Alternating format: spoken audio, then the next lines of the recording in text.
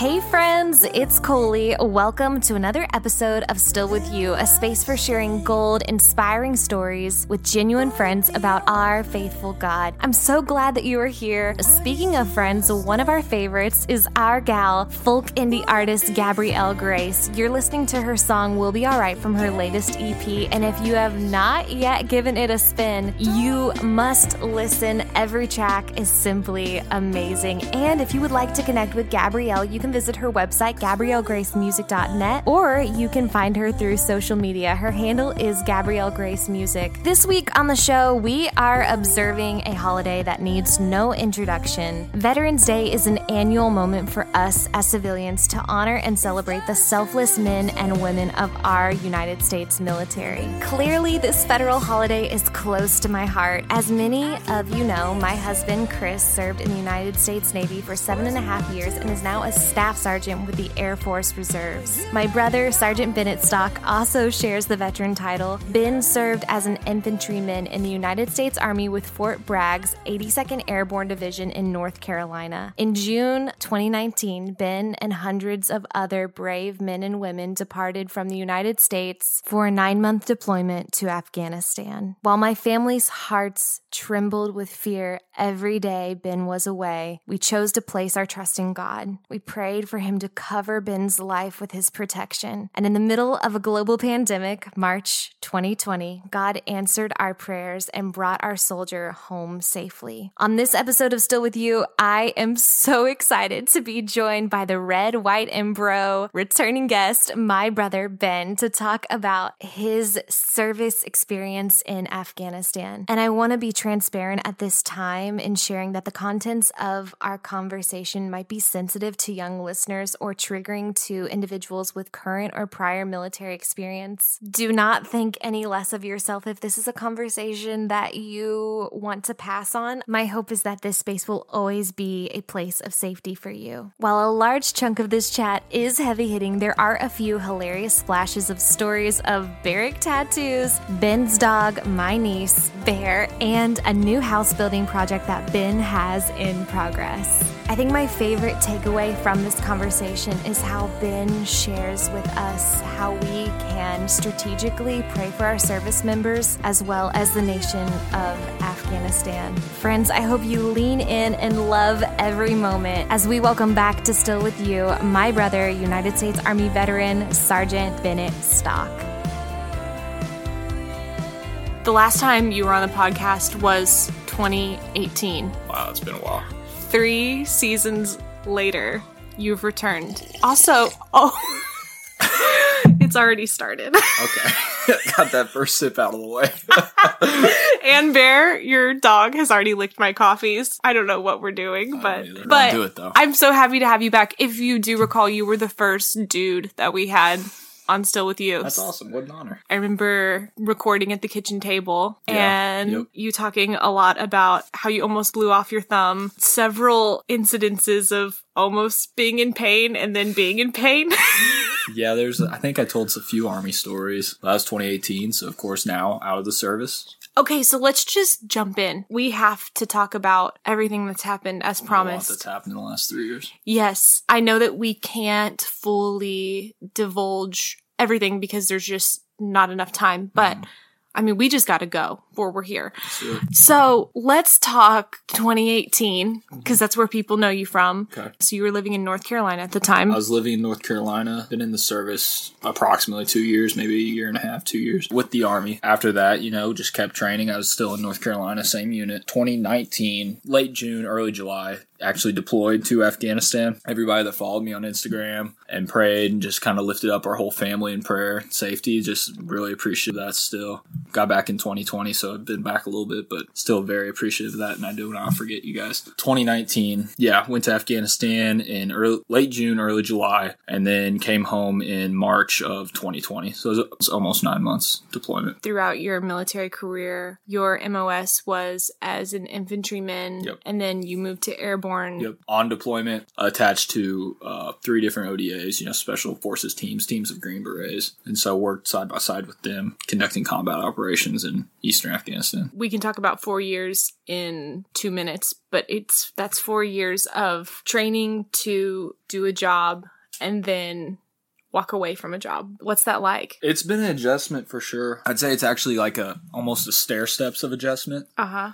Because, as you're gearing up, as you're doing a train up, a workup for Afghanistan. Is that really like the climax and the build up is like, that's what you train for? That's what you're practicing for, like think of it as a football team, you practice every day. That's your Friday night. So, you're working up to that and you're trying to get team cohesion, trying to get everybody on the same page. And you're just establishing all your SOPs, your standard operating procedures and everything like that. While you're on deployment, it's kind of just like the pinnacle of what you're supposed to be doing, but it's not temporary. It's a 9 months of, hey, be on your A game. After that, you come back and it's just, you have to have a different head once you're in the States than you can when you're in Afghanistan. It's not the same rules and it's a lot different environment. And when you say team, what number of people are you talking about trying to be in cohesion with? A lot of times we were broke down to like platoon levels, so that's 25, 30, 35 people. I was a team leader on deployment. At the end, I was a squad leader for a while, so that was 12 or less the whole time. So like I wanted to make sure my guys I was in charge of knew I had their back, and then vice versa. How did you find out that you were going to Afghanistan? What was that process like? Rumors kind of started a few months ahead of time. We started doing train ups for it, but the training wasn't anything too different. Been doing that the whole time I was in the Army. But once we got orders cut that said like, hey, you are going to Afghanistan, like that was like, okay, it's concreted. This is real. And they didn't cut those until probably 2 months, month and a half before we left. You left in... I believe mid-May we got orders. In late June we were gone. I remember writing in my Bible. I was in Psalms in the middle of the summer and I have one of those journal Bibles and I remember writing it down June 28th, 2019. Today been left for 9 months for Afghanistan. I mean, I can speak on what I felt in that moment, but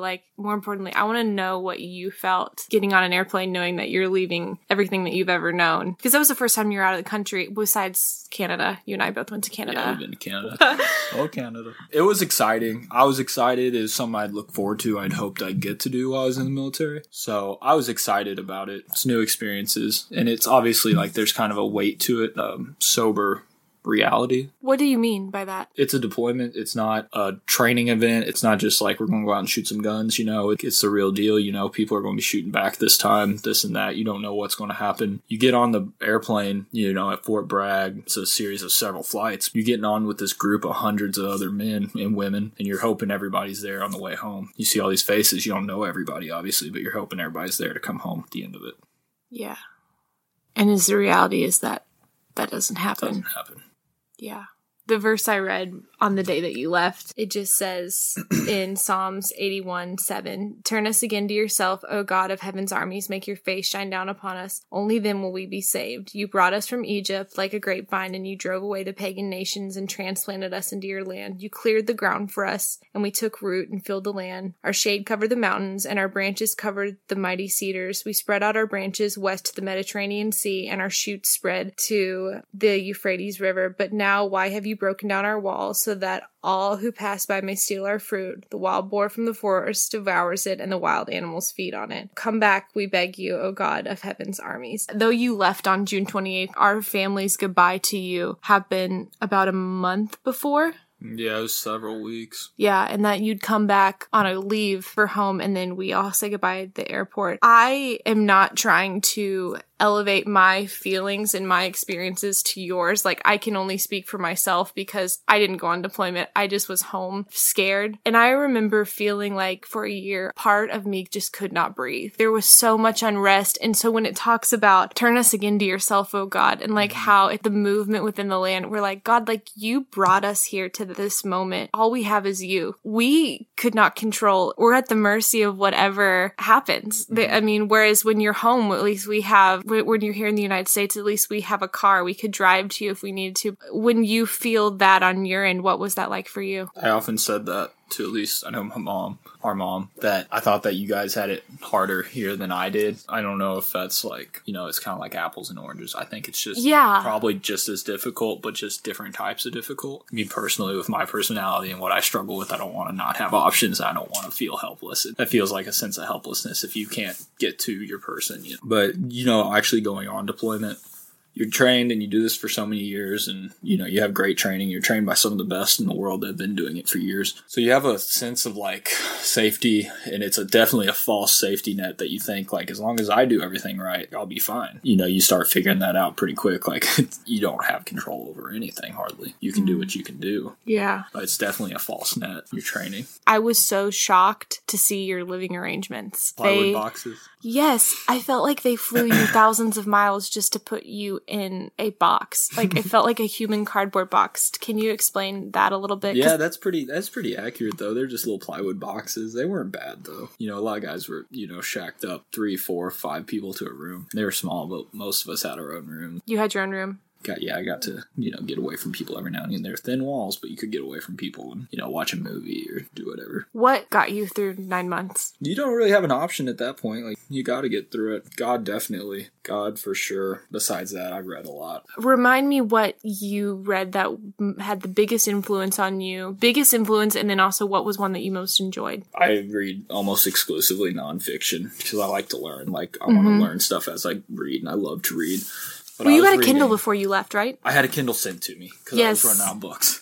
So that's beautiful, honestly. Yeah. But I was, by the end of it, I was reading through novels and stuff that's like not even my style, but just enjoying stories and trying to live vicariously. I was reading about men climbing mountains on all 7 continents and guys that would just sell everything and go be a ranch hand and like work in the backcountry for a summer. And it's like just different life experiences I was just trying to dive into. And what does that do? Does that help you escape the reality that you're in, or does it remind you of the strength that you have within you? I think it kind of reminds you that humanity is still there. Yeah. There's a few times like actually conducting combat operations, doing raids in villages. It's nighttime. There's IEDs everywhere. And you can, I don't know if this makes sense to people that haven't felt it, but you can feel the darkness around you just almost smother you, just covered in it. You feel like it's a godless pit.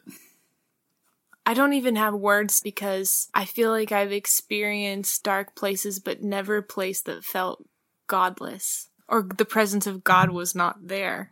Yeah, exactly. It's a weird feeling because that's about the only time I've ever experienced that. More specifically speaking to that, can't remember what province. We probably should just leave that out anyway. I don't know that I could tell you with any accuracy, but it was in Afghanistan. We did a raid in a village. It was nighttime. We got a hold of a couple of guys, and then through our interpreters, they told us that all the buildings that were like abandoned were rigged to blow up. You realize like, okay, I've been in and out of these buildings all night. We're just now hearing, hey, these are rigged to blow up. Literally everybody here is probably trying to kill us. You know what I'm saying? It's like, this is literally just like an empty, godless hole is what it feels like. When you're in those moments, multiple moments like that, do you have conversations with God?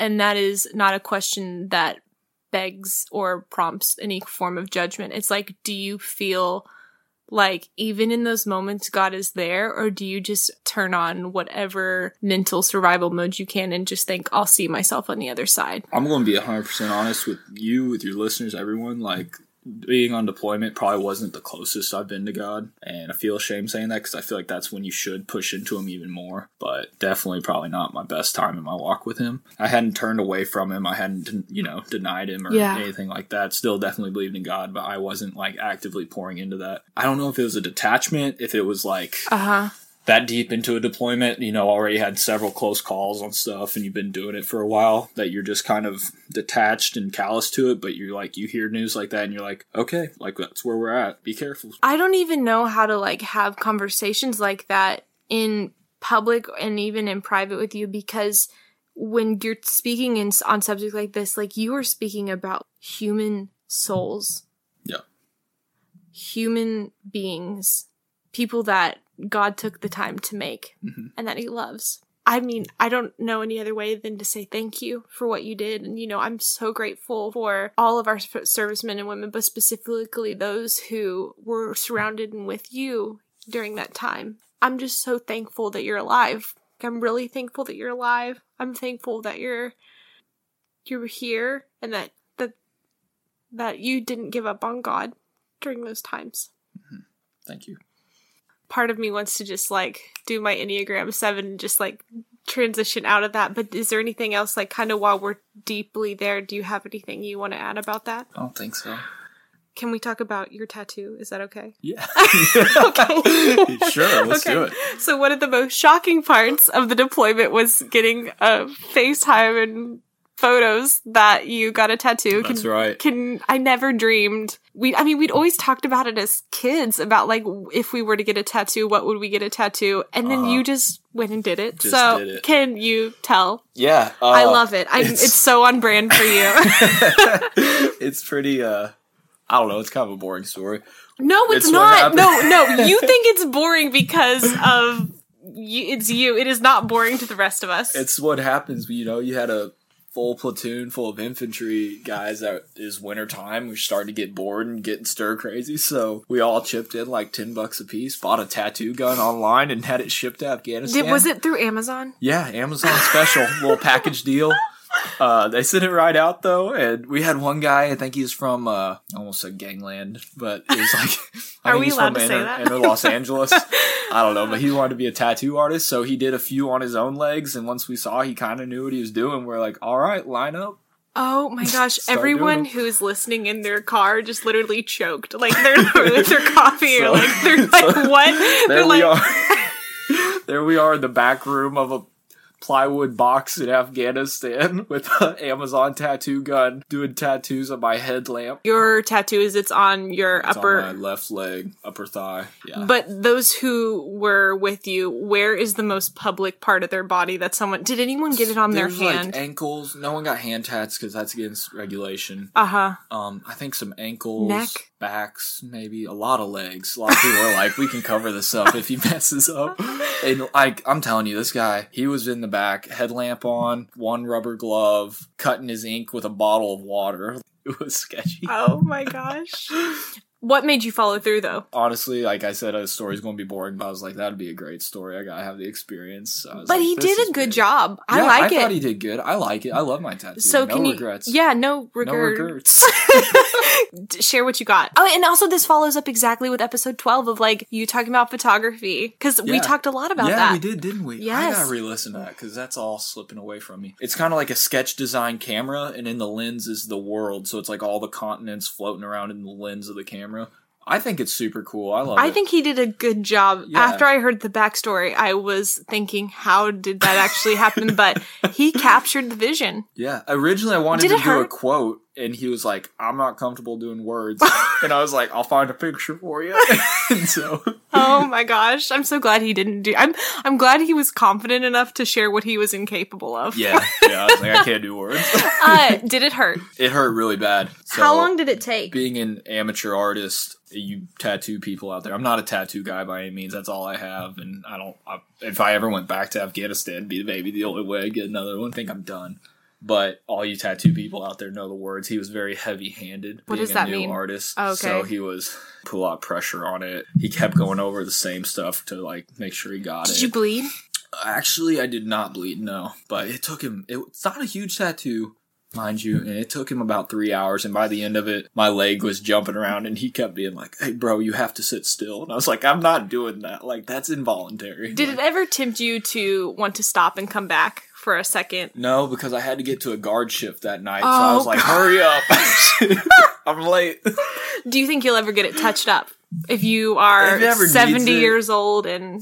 If it ever needs it, potentially, it's not really going to be like, it's not in a spot where it get a lot of sunlight, so I don't think it'll fade out too bad. It's going to be real healthy. You just moisturize that bad boy put some lotion, just lube it up real good. Any other memories that, like, kind of you want to highlight about Afghanistan? I mean, I definitely want to talk about you coming home to a pandemic, but... Ooh. No, honestly, especially hindsight now, recording this after we saw how Afghanistan really played out.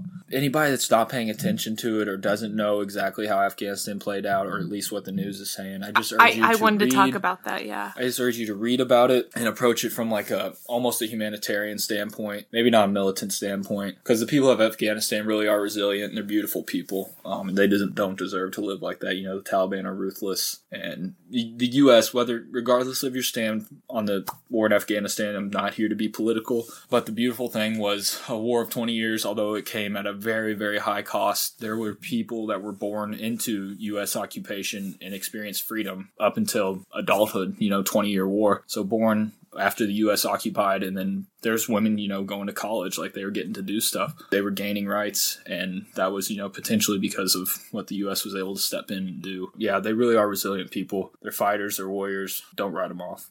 To stay on that thread for a second, when you watched the withdrawal from Afghanistan, not being there, and you're home a year out from the army, watching that all happen, knowing that just a year ago you were there. I love what you just said there, and I fully agree about approaching it from a humanitarian standpoint. When you see that happen, I would love to know your thoughts. And also the question that we keep hearing circulate is like asking service members, do you feel like it was worth it? I do feel like it was worth it. Seeing that, like, we all knew the withdrawal was coming. If you didn't, it was because you weren't following anything. The Trump administration was setting it up, and, the change of administrations, Biden essentially fell in on a withdrawal plan. Whether or not he executed what he had, that's on him. So we all knew, like, hey, we are leaving Afghanistan. It's just a matter of, like, how quickly and how peacefully. Yeah. We knew it was coming, but the brash just withdrawal overnight, like, just gone, disappeared. I was a little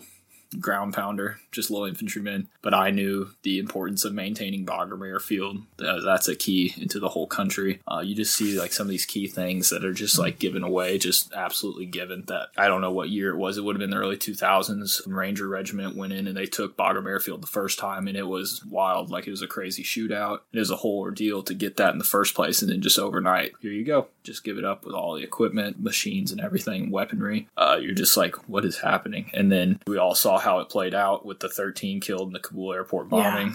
Yeah. People hanging off airplanes, falling from the sky, dying in wheel wells just to leave the country, just have a chance. Jared Schmitz. It's heartbreaking. It's absolutely horrendous. And that should be testament alone to like what the Taliban are capable of if people are willing to take their chances hanging onto an airplane than to stay there and face them. It definitely raises a lot of questions of like, what was it worth it? Why are my friends dead? And then you're just giving this all right back to them. Like, what'd they die for then? Like I was saying, U.S. involvement in occupation did guarantee a lot of liberties for a lot of people for a very long time. Because your boots have literally touched Afghanistan's soil and you've breathed Afghanistan air. You've been there. How do we pray for the people there? What is it when you walk away from living in that country and calling that country home for a year? What do you pray every day for them? Honestly, those people are tough. It is insane, but they are tough. During the winter, that's a misconception. Afghanistan's not always hot in the winter. There is feet of snow, and it gets below zero, and it's brutal. They're still waking up, lighting their stoves, and they are tough people. They live very primitively. Some of the bigger cities do have some sort of infrastructure and some sort of not modern living, not like industrial or post-industrial, but more of a semblance to that. But if you get anywhere agrarian or anywhere more rural, it's very primitive living, like cooking over open fire, wood stoves, mud huts, stuff like that. I mean, I would just pray for the people, because if you think of it, that's all that they have to look forward to, is they get up and they do the same thing every day. Where we live and work in order to attain certain financial goals and safeties, they're living and working to survive. That's their goal every day, is to survive.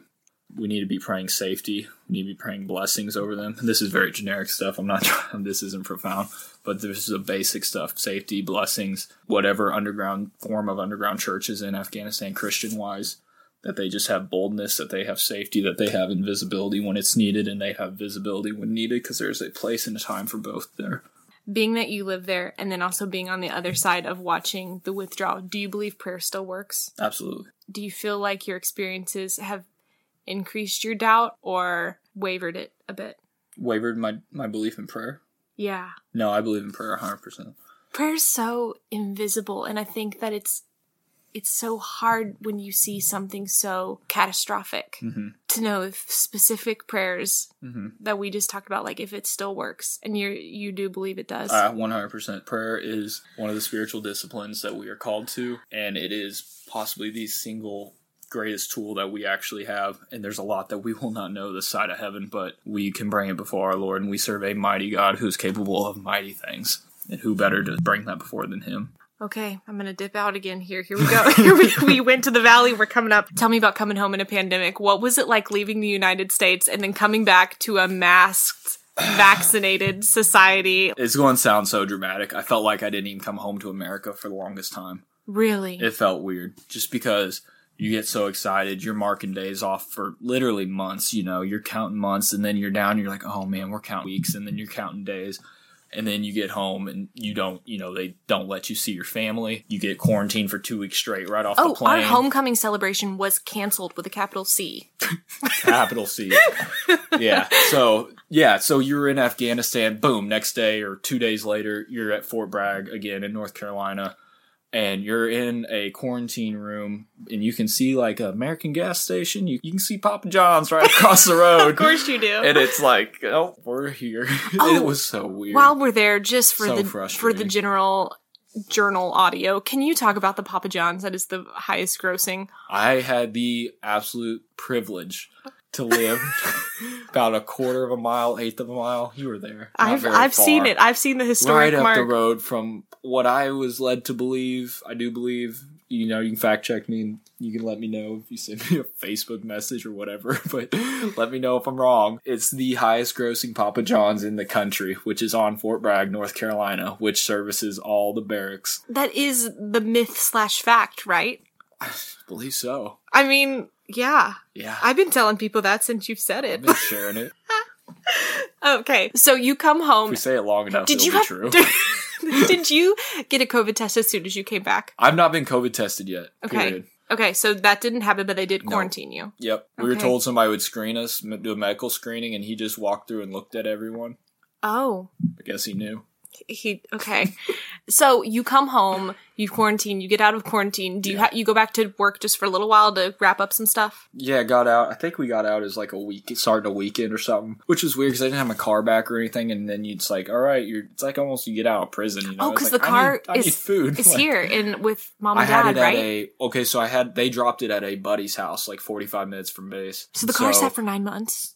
No. When they came out to see me and then got canceled, they left the car. Oh my gosh, I forgot about that. So yep, that was the trip I was supposed to be on. And it was but like everything was so close but so far away. So I was like begging for rides for like a weekend to get my car and get food and like get moved back into my new room. Mm-hmm. And so it was kind of a weird time of that. Yeah, then we got back to work and they didn't give anybody leave, like post-deployment leave for the longest time because of COVID stuff. I only had, I think, 5 months left in the Army at that point. So I kind of started trying to lean into April? March, yeah. My discharge date was in October, and I used all my leave because I didn't take any. Mm-hmm. But I started kind of leaning in towards kind of planning my future, getting out of the Army, trying to see what had to happen for that. It's kind of became my job there for a while, just get out of the Army. It's a process. Why was that the right next step for you? It was the right step. The Lord was calling me for that. I'd spent the last 4 years not miserable, but, a kind of a roller coaster, good, bad. The military, unless you're in it, I don't know that you can fully grasp it, but you don't really have any control over your life. You're kind of just at their disposal for everything. The peace treaty with Afghanistan was signed, so deployments would be coming to an end. So I didn't feel like there was any reason for me to stay in at that point. So I got out, figured out life is actually pretty good on the outside. I got a dog now. I'm working a job. And going to school, pursuing a degree with Dallas Baptist University. I'm building my house right now, so got some stuff going. Now I'm excited. Okay, let's talk about your journey to finding Bear. She's been in the room this whole time being so sweet. She's sleepy girl. Why was picking a German Shepherd / Lab the right dog? So I kept going back and forth. I wanted a German Shepherd, but while in Afghanistan, we had actually 2 service dogs. One was an all-black German Shepherd who looked super scary. His name was Carr, but he was a sweetheart. And then we had a lab also whose name was Pete, and he was just amazing, so patient. And so I kept going back and forth. I think that was probably some like subconscious influence, but I was like, I want a lab or I want a German Shepherd. And I kept going back and forth. And then Bear came up for free. She was a little accident between a full-blood German Shepherd that was actually used to like breed and one of the neighbor labs. It was a literal accident. Yeah, accidentally got loose. Yeah. Made a family. Before you even came home, Bear came into your life. Yeah, Bear. So mom and dad picked up Bear about 10 days. My parents picked up Bear about 10 days before I got home. Puppy form, literally, right? 8 weeks old. Her birthday's actually Memorial Day weekend. She was about 8 weeks old, and then I came home, and we've been attached to the hip ever since. Why'd you name her Bear? Honestly, I just thought of it. I was like, that's a cool name. Thought it sounded pretty scary. You know how like kids grow into their names? Yeah. I was kind of hoping that. Why did you pick a female dog? I thought a little girl dog would be sweet. She's a teddy bear. She's not scary. I guess she could be scary if you didn't know the soft side. Right. When insurance guys come to the door and try to sell stuff, she's scary enough. They don't really want to come in. That's happened. Is it the consistency, or is it just the playfulness of like that she is always after a ball? What is it that makes you love having a dog right now? Oh, I just love it when I come home from work, come home from school, wherever I'm doing, studying, wherever I'm at. You know, she's the first one to greet me. She's usually up in the window looking outside like, who's here? And her ears, she got German Shepherd ears, even though like her snout is more lab, kind of short, but her ears are very German Shepherd. They stick straight up and they look too big for her head. And so those ears just make me melt, and I love her. I'm going to ask the question, and this is me, like, I'm just asking it because I think everyone might be thinking it, so I'm just doing my job. Do you think that with what we always hear of, like, it's good for veterans to get a dog, do you think that's true? Probably. And did you feel like you were falling into a stereotype when you did that? Maybe a little bit. Maybe. Probably. Or not a dog, a pet, I should say. I don't want to generalize. I think dogs, though, are more intuitive than anything else. I think a lot do lean into dogs. And I probably am following a pretty good mold of, like, pretty consistent trends, you know, guys. They go on combat deployment and come back and get a dog. She's not like a service dog. She looks like she could be. But she's not a service dog or anything. But I do think she's very good for me. Kind of gives me something to look forward to, something to look after. Yeah, it's probably fallen into that a little bit, but she's been great for me. Well, here's where you're not following the trend. You're building a house and you're 23, and what the heck, it's beautiful. And also, thanks. I mean, the backstory, which might be a conversation just for another time to have you back. The land that you're building it on has rich history in failing. Like, honestly. Yeah. Well, hopefully this one doesn't. This one's going to stick around. Yes, it will. But yeah, thank you. Thank you. I'm super excited about it. Yeah. What's it like being 23 years old, building a house and making big decisions like that, permanent decisions? I can't even act like I'm doing it. I've had so much help from Dad, my father. He has been helping me so much with the work, with subbing out whatever parts of it we can't do, finding people to do it, just the planning, the drawing. He drew all the house plans for me. Yeah. Just every aspect of that. So I can't even, and other people, that's not the only person that's helped. I've had help from so many people. So I cannot act like I'm doing this, and the Lord is doing it, and everything's through Him. I'm not doing anything, but I am very excited to have a home. You know, my entire adult life, I've either lived in a barracks room, and then after the service until I can get my house built, because that was the plan the whole time. You know, I've been living with my parents trying to get this whole thing going, so I feel like we're getting close. So I'm getting very excited. I honestly, this whole time, I keep saying that I want it to be some sort of ministry, you know, so I'm hoping at the right time, the right place with the right group, that He's able to work through it. We can get either a small group going that can meet there. Somehow I want it to be used to minister and just kind of be a place of refuge and peace. I love that you invited me the opportunity just to write some scripture on the boards. Yeah, I really appreciate you doing that. That was fun. It was fun to hear God speak what He wanted in specific places it's literally in the house. On the bones of the house. Yeah. Like, it's there. Like, you can paint all you want. It's there. It literally gives me chills. Love it. I do too. If you think about it, you know, this house is kind of being erected. It's kind of being constructed. And God kind of does that to all of us too. You know, we're kind of just like a piece of dirt. And then, you know, you get the foundation going. That might be getting invited to church one Sunday. And then walls start to go up. And that's like, hey, I'm digging into this. I kind of know what baptism is now. And then, you know, you start getting a roof on and paint on the walls, baptized, and you're ministering to other people. And you're starting to go boldly. And about that time, you know, it's like you're moving in. So yeah, it's kind of cool. It's neat. And literally practicing what God does, which is refuge and shelter. Exactly. And we should go boldly. We serve a mighty God. That's awesome. That is so good. I love that. That's perfect. I can't wait to help you decorate, hopefully, just a little bit. I'm going to need help. Put a little bit of female influence in a house with good bones. And there's Bear. And Bear's waking up. So, final questions for you. Yes. Something that I don't know if I've shared with you, and if I have, maybe we forgot, but it was a good reminder. There was this verse that I remember hearing during the time that you left, and I never really understood what it meant, but I always just felt like it was such a cool promise from the Lord. And it's ironic because it's actually in Psalms again, very much near Psalms 81.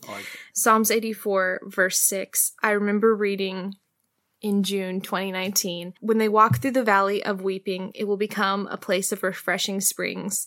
The autumn rains will clothe it with blessings, and they will continue to go stronger, and each of them will appear before God in Jerusalem. When I heard that, that was before 9 months. Like, that was like month 1 of 9 months of you being away, and knowing there was so much that we didn't know, and the unknown, and so much you didn't know as well. And I remember feeling that like hearing that, like, when they walk through the valley of weeping, will become a place of refreshing springs, and the autumn rains will clothe it with blessing. And it's so crazy to think that I didn't know really when that time would come for you to, like, come out of the army, or, like, even to, like, the different markers of, like, your house and all the things. And it's all, like, the blessings hit in the autumn season. Mm-hmm.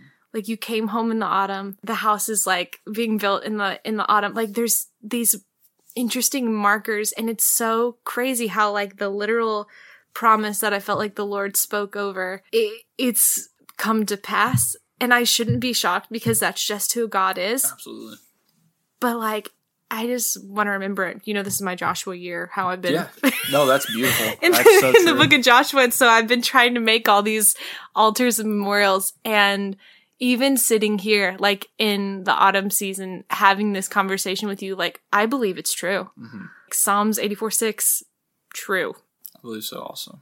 I'm so thankful for you being a part of my family and being a part of my life. I'll say what I said on episode 12, like, still the golden child. No. Yes. Nope. We didn't ask on the last chat, so I'll ask it now, because the show is called Still With You, and man, we were just sitting here in Psalms again. Psalms 139:18 says, and when I wake up, I'm still with you. So tell me, Ben, where is God still with you? God is still with me in the timing. Everything. You look back and you can see his perfect timing through everything, through all the little details, through everything that he has led us to. And that just shows us that we need to just be completely peaceful and rest in his will, because his timing is everything. I'm gonna think about the house metaphor too. I'm gonna round. I'm rounding back to that as well. That's so good. Will you come back, please? Absolutely. I love it. Love Next time, not 3 years. Let's just make it maybe annual. We got to do something else kind of big, and then I'll come back. Oh, and again, that's where the golden child mentality comes. Let me go conquer something, then I'll come and share my stories about it. Well, you're doing good, and you're amazing. Thanks for having me. I love you. Love you too.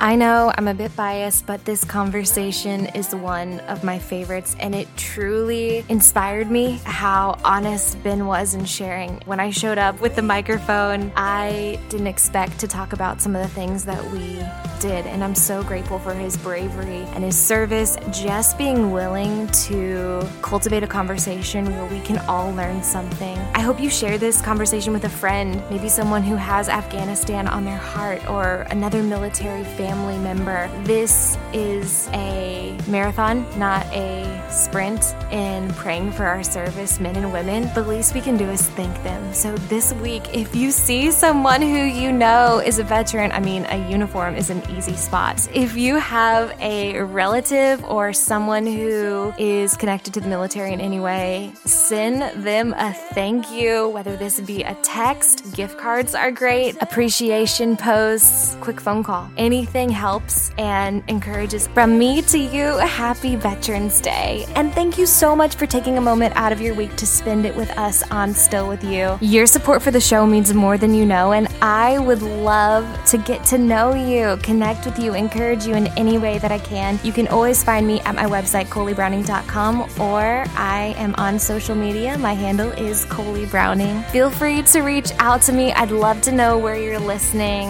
And again, if there's anything that I can do to help you, pray for you, podcasting questions, whatever it may be, let me know. Next week on the podcast, we are getting into the Christmas spirit as I am joined by my new friend, author Kimberly Dindy. I can't wait to catch you next Tuesday. Until then, be bold, be brave, be you, and remember that he is still with you.